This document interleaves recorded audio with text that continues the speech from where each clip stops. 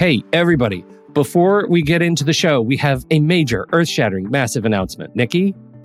Yes, it is that time again, Pete Wright. Our monthly planning membership is open for enrollment. GPS stands for Guided Planning Sessions, if you don't know already. We've worked really hard here at Take Control ADHD to provide you with a service that not only gives you ideas and strategies on how to plan your day and your week, but it also provides time and space for you to do the work, and not just by yourself, but with others who understand and support you. We meet every Monday and Thursday, and there are 3 different sessions for each day that you're invited to attend. We are dedicated to making this membership to be one that is transformative in the way you think about planning and taking control of your time and schedule. There are so many benefits to the GPS membership, so please be sure to visit our website at takecontroladhd.com/GPS. Enrollment is open now through May 8th. Thank you for your time and attention, and I hope to see you soon. On with the show.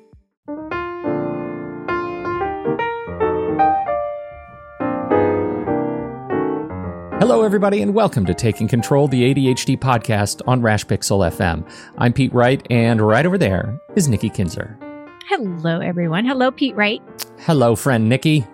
Hi, friend Pete. We are talking more about friendships today. Last week, we had a great conversation about a little bit of research and thinking about friendships and why friendships are so important in your life with ADHD.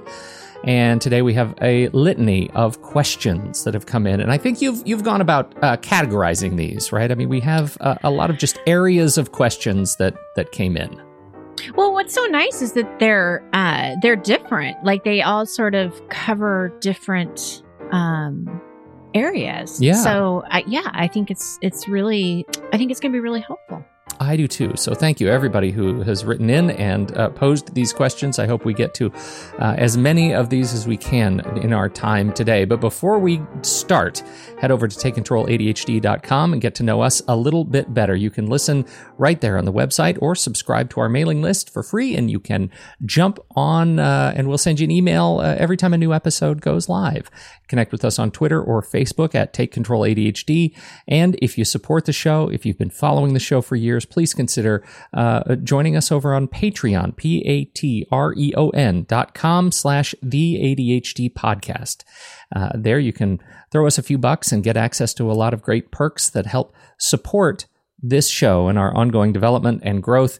So it's listener-supported podcasting. We're public radio podcasting, and we sure appreciate you participating in that. And if you do, you'll be able to join our recently relaunched Discord community. We're growing a community of folks and through online conversation in between podcasts. If you're looking for a great community of folks who are super interested and invested in changing their lives with ADHD, we sure appreciate you giving us a shout over there. Patreon.com. And the tiers are different. Yep, tiers are different. We've shaken up the tiers a little bit. We've got some new resources, new perks. Check it out. Patreon.com/the ADHD podcast. Okay, friendships and ADHD. Yes, part 2. Part 2. All right, you're gonna read the questions because you have the Casey Kasem voice. Here we go. Boundaries. Number 1, boundaries. A number of questions came in on boundaries. When to text? How much hanging out is too much? How do you tell someone that you need personal space? This is a big deal. We all need personal space. What is me time? And how do you get more of it? Oh, dear. What do you think? Well, I think it's a great question. And I think that boundaries for a lot of people, it's difficult because this isn't what the question is necessarily, but what I see is, especially with friends, is, maybe they say yes to too many things, or, they're people pleasers. So maybe they say yes to something they don't really want to do. There's a lot of that going on. So I think that, taking a moment to kind of figure out what your boundaries are, what do you need in a relationship, in a friendship? And I don't necessarily think that you need to tell someone you need personal space, because that might kind of come off kind of weird. But I definitely think you could say, nope, I can't do that tonight. I have plans. And they don't need to know that your plans are, with yourself. Who cares? I have plans with myself. Yeah. So I think it's just getting an idea of what it is that you need. And if you're not sure if you're crossing someone else's boundary, I would say to somehow try to figure it out, but it's hard, right? Because sometimes we don't read people correctly. Yeah, Sometimes we don't get the social cues that we need or that we think we understand. And something that I have found is that I have a lot of clients who go straight to thinking the worst. Their anxiety is high and they think this person hates them. Oh my gosh, they must think I'm an awful person. Totally. We make up those stories and they're just generally fables. They're false, the stories we make up in our heads. Yes.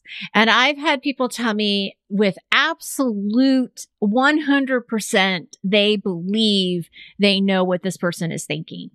And I'm like, but you don't know what the other person is thinking. But we make these terrible assumptions. So we want to be really careful that we're not assuming what the other person is thinking. And so it's, there's not a real like black or white answer here. I think you kind of have to trust your intuition. I mean, I suppose if you keep texting somebody and say, hey, let's go out, and they keep saying, no, I have plans, after a couple of times, you may want to like back off and think, okay, maybe this isn't going to go where I want it to go or whatever. I don't know. I mean, it's a tough thing. Because of the social stuff, just reading people, it can be difficult. It is. I also think though, you give it give yourself a chance to grow into the friendship, right? I mean, it is okay to be very candid and be very clear and say, these are things I need. And as you become better friends, as you develop kind of a shared history, you won't need to ask those things anymore. You'll fall into a rhythm and there won't be too much hanging out because hanging out is a continuum, and sometimes you'll hang out a lot and sometimes you'll be busy and you'll hang out less. And so, I think it's okay in a healthy friendship to have that sort of ebb and flow as long as you're clear up front, and asking for consent in a friendship, it's okay. Like, is it okay that I call you after a certain time at night? Is it okay that, that we hang out, spend a day together? And then is that too much? It's okay to ask those questions. So, all right. Okay. Second question. Next question. How to make friends understand overstimulation and why you have to leave the party early? I love this question because I absolutely deal with this personally. Okay, so how would you deal with this? Well, okay. So for me, what I feel like I have learned is if I'm going to a big social event, I often overestimate my impact on social occasions. Say that again. I overestimate, and I think we all do this. We overestimate our impact on social occasions, right? So you go to a party and a whole bunch of people at you. Yes, and that they're going to care so much if you happen to leave. And likely, I don't want to say that no one will notice because people will notice and they might ask, hey, where did Pete go? He had to leave. But that conversation usually ends there. Unless you're dealing with somebody who's particularly kind of gossipy, and then they'll have a thing. But generally, you can sneak out and it won't be a big deal. The biggest deal is later when you find out, oh my gosh, and then, I don't know, the Kool-Aid man jumped through the wall and there were so many fantastic events that happened and you missed it.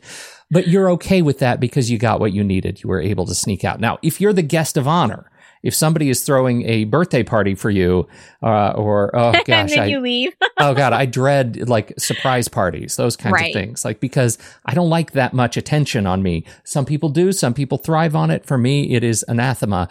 That's a different story entirely, and you need help and support to get through it. And it's okay to sneak off to a coat closet for 5 minutes and just, be present.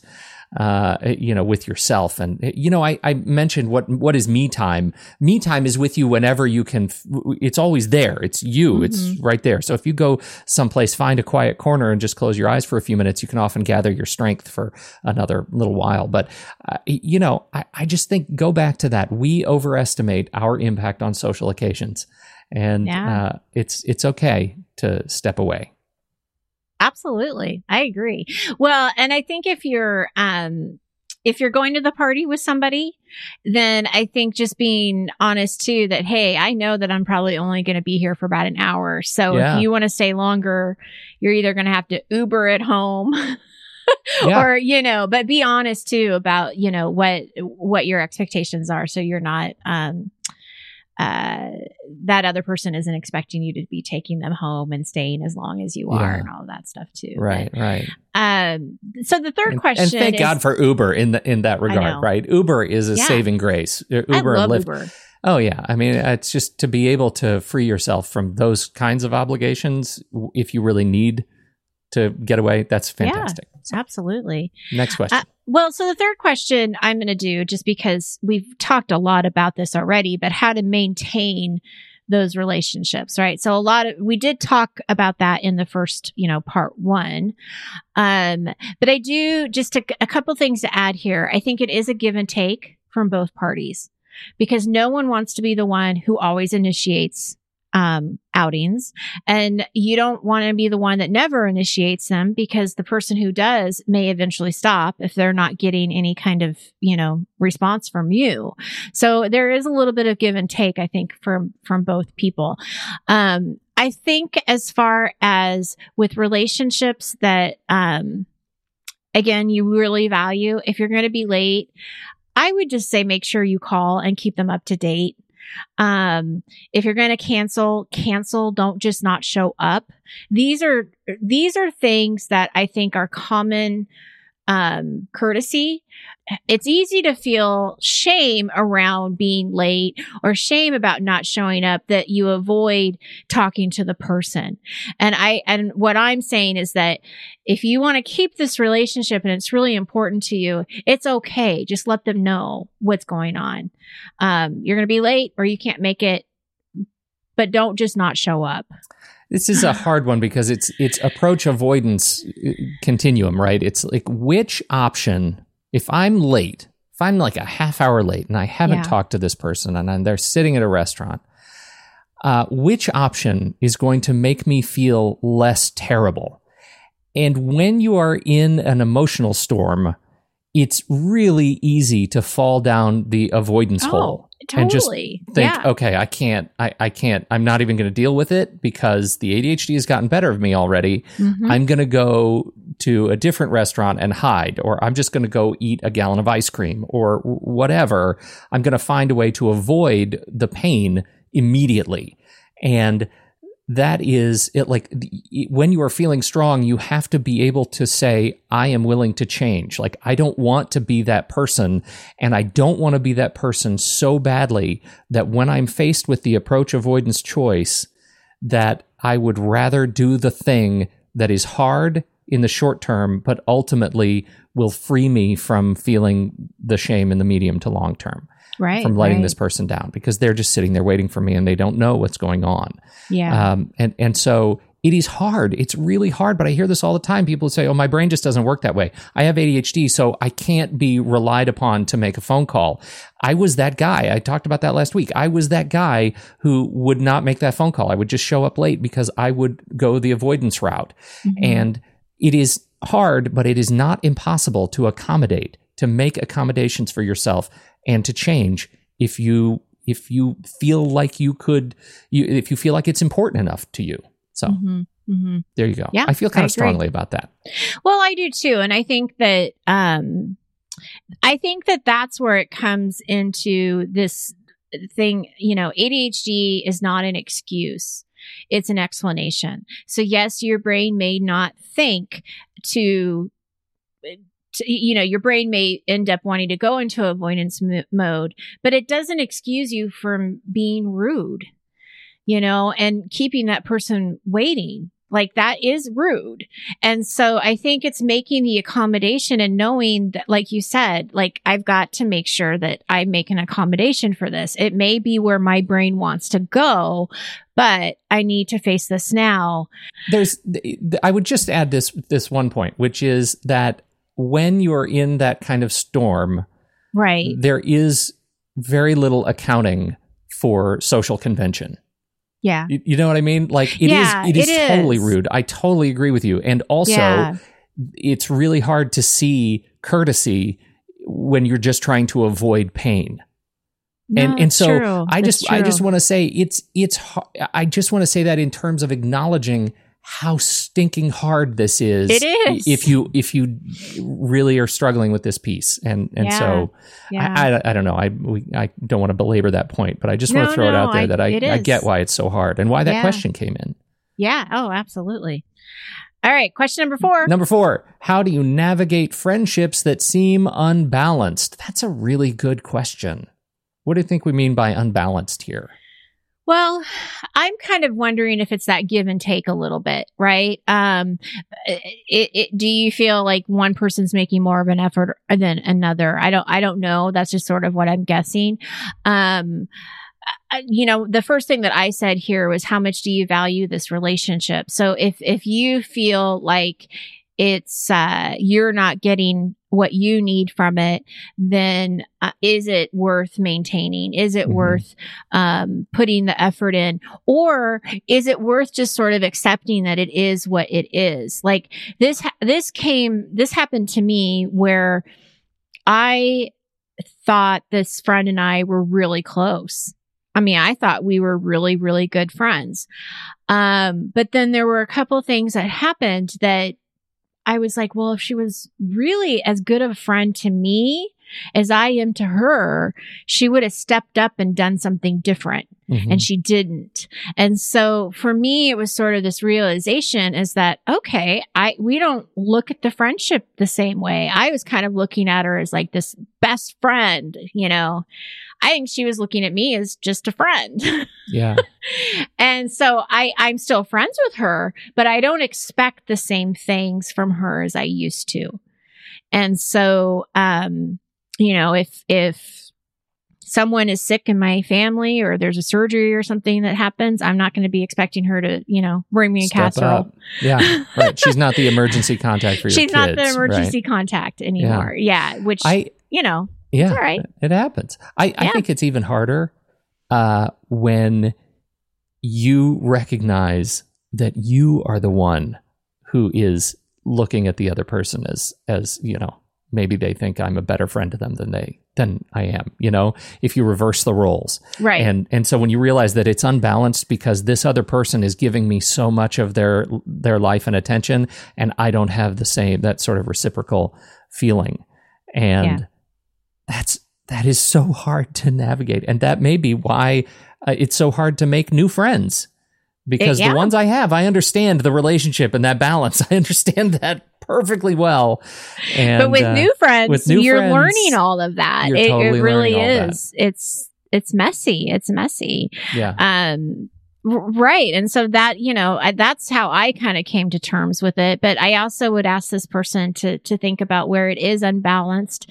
Is it fixable? I mean, is this something that you just need to have a conversation about, and communicate like what they are thinking? I had this one friend who is awesome because when we started hanging out, so we would do breakfast. But I remember one of the first lunch or breakfast dates we had, she told me right up front, she's like, Nikki, I adore you. You're going to be a great friend. I know we're going to be great friends, but I've got to tell you, I am terrible at keeping in touch. I'm really busy. I work. I have 2 kids who are like, they are not just athletes. They're like, prodigies. Premier athletes. Yeah. Yeah. So they are in sports all the time. She's traveling all the time. And she was just really upfront about it and just said, don't take it personally if you don't hear from me. Yeah. And so I don't. It's like we can go a couple months and then when I see her, we catch up and we have breakfast every once in a while and we catch up. But it's like I don't expect anything different. So that's what I think too, is having that conversation.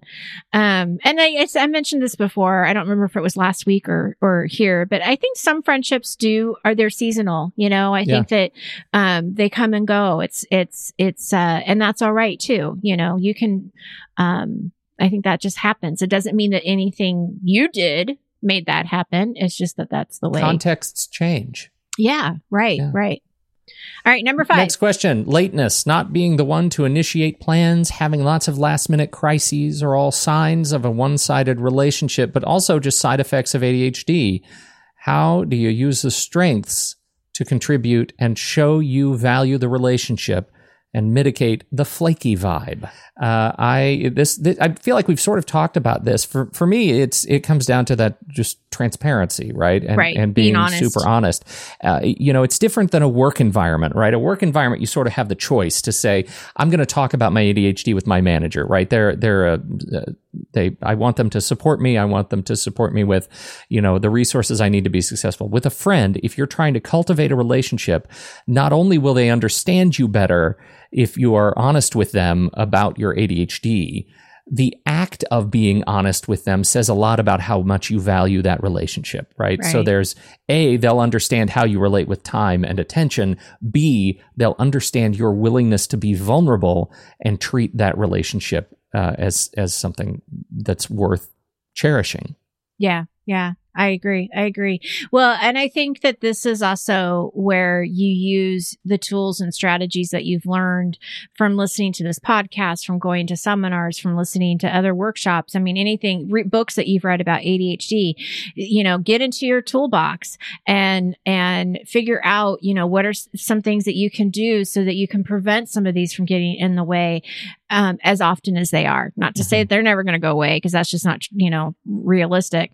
But, definitely pay attention to it and see, what can you do if there is anything you can do. But I think the transparency part is definitely really important. Next question. This one, I feel like this was sort of a basket of issues that we may have already talked about. Let me know what you think.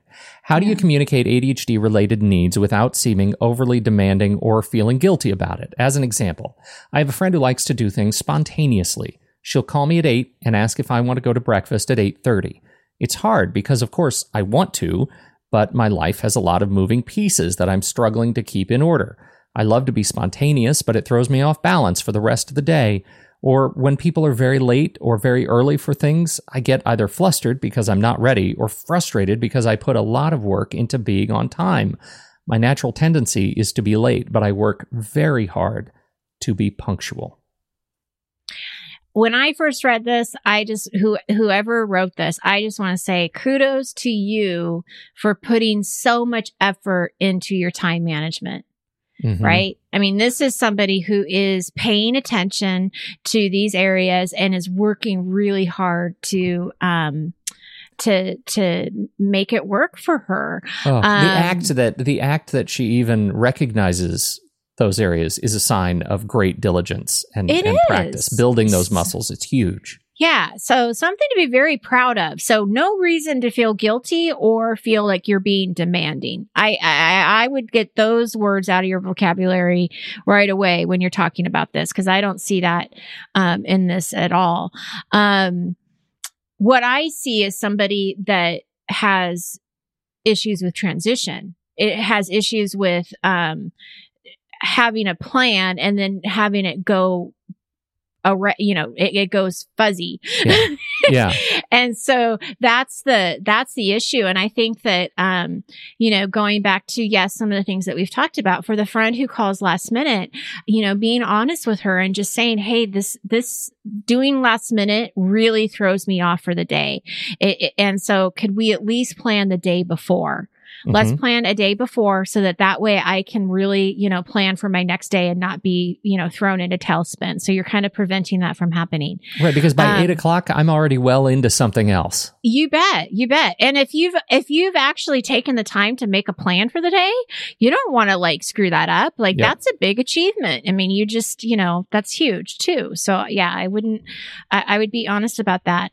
The people that are coming, into your life that are coming either early or late, we can't control what other people are doing. And so what I would say is that this is where you're going to have to practice how you deal with that frustration when it happens. And what do you do to bounce back from it to salvage the rest of your day, which is a talk that you and I did. And it will be in one of our workshops if you're a Patreon member. Outstanding. But that is, I think the issue here is just how do you recover from that? Because that is really what's happening, is something's coming in unexpected. And it's like, and I learned as an ADHD coach very, very early on in my career, never show up early. Yes. Never call early. Never show up to anybody's house early, because it puts them into a fluster and they feel bad. And I don't want anybody feeling bad. So, Totally agree with all of that. And I think that transparency and the balance in the relationship. I usually, when I'm if I'm teaching something, if I'm doing a live class or something where there's an audience or something I've prepared for, I'm usually fairly pedantic about starting on time. And I think that is something I need to probably work on that, because I'm always doing it with a little bit of a sense of passive aggressive kind of a dig. Like, if this were important to you, you would have been here on time, which is not always right? Life intervenes for people, and sometimes they are as impacted as we are. And so I need to be more understanding about that. And I've been working very hard to do that, and to try to have a plan B for, if I have to start late, what can I cut from my meetings or presentations that would keep us on or get us back on schedule. So just a little something to add. So we're going full circle here, right? Because if you look at part 1, when we did the last week, we started the show and you asked the question, and there was some what am I talking about? Not feedback. There was an update about somebody. Yeah, there was a follow-up with the support group. Yep. And then you asked the question, how many people do you find, don't believe in ADHD, or they have these support systems that don't believe in ADHD? And so we started it with that. And then what are we going to end with? Last question. How do you handle other ADHD friends who claim they've, quote, outgrown distractibility and hyperactivity? They've outgrown their ADHD. So if we were emojis, we would be the emoji with the little hand on our chin. Interesting. So what do you think, Pete, right? I've got to tell you, with all due respect to these folks who say that they have outgrown distractibility and hyperactivity, I would have to see some more detail about their specific circumstances, because generally I find that claim dubious. You outgrow a shirt, right? You outgrow your pants. You outgrow your shoes. Right. You know what I mean? Your family could outgrow your house, right? Yeah, you outgrow those things. Yeah. You don't outgrow ADHD. In my experience, I've never met anybody who's outgrown your ADHD. What you do is you mitigate your ADHD. You accommodate your ADHD characteristics, right? You change your life in such a way that ADHD doesn't have as significant an impact on those areas that were impacting you previously. And I feel like after doing this for 20 years, I have mitigated a lot of my own ADHD characteristics, but they're always here. They're always here. I never forget. Hashtag never forget, that I live with this as a buddy on my shoulder, like always doing this. So I have a really hard time with that statement. Now, I toss it back to you. How do you deal with the folks who say that they've outgrown it? What do you think? Am I coming down too hard on that? Oh, no. I mean, I agree. I mean, I think that exactly what you said. I think that they've probably have come to a point where they can, they're coping with it. They're navigating their life smoothly.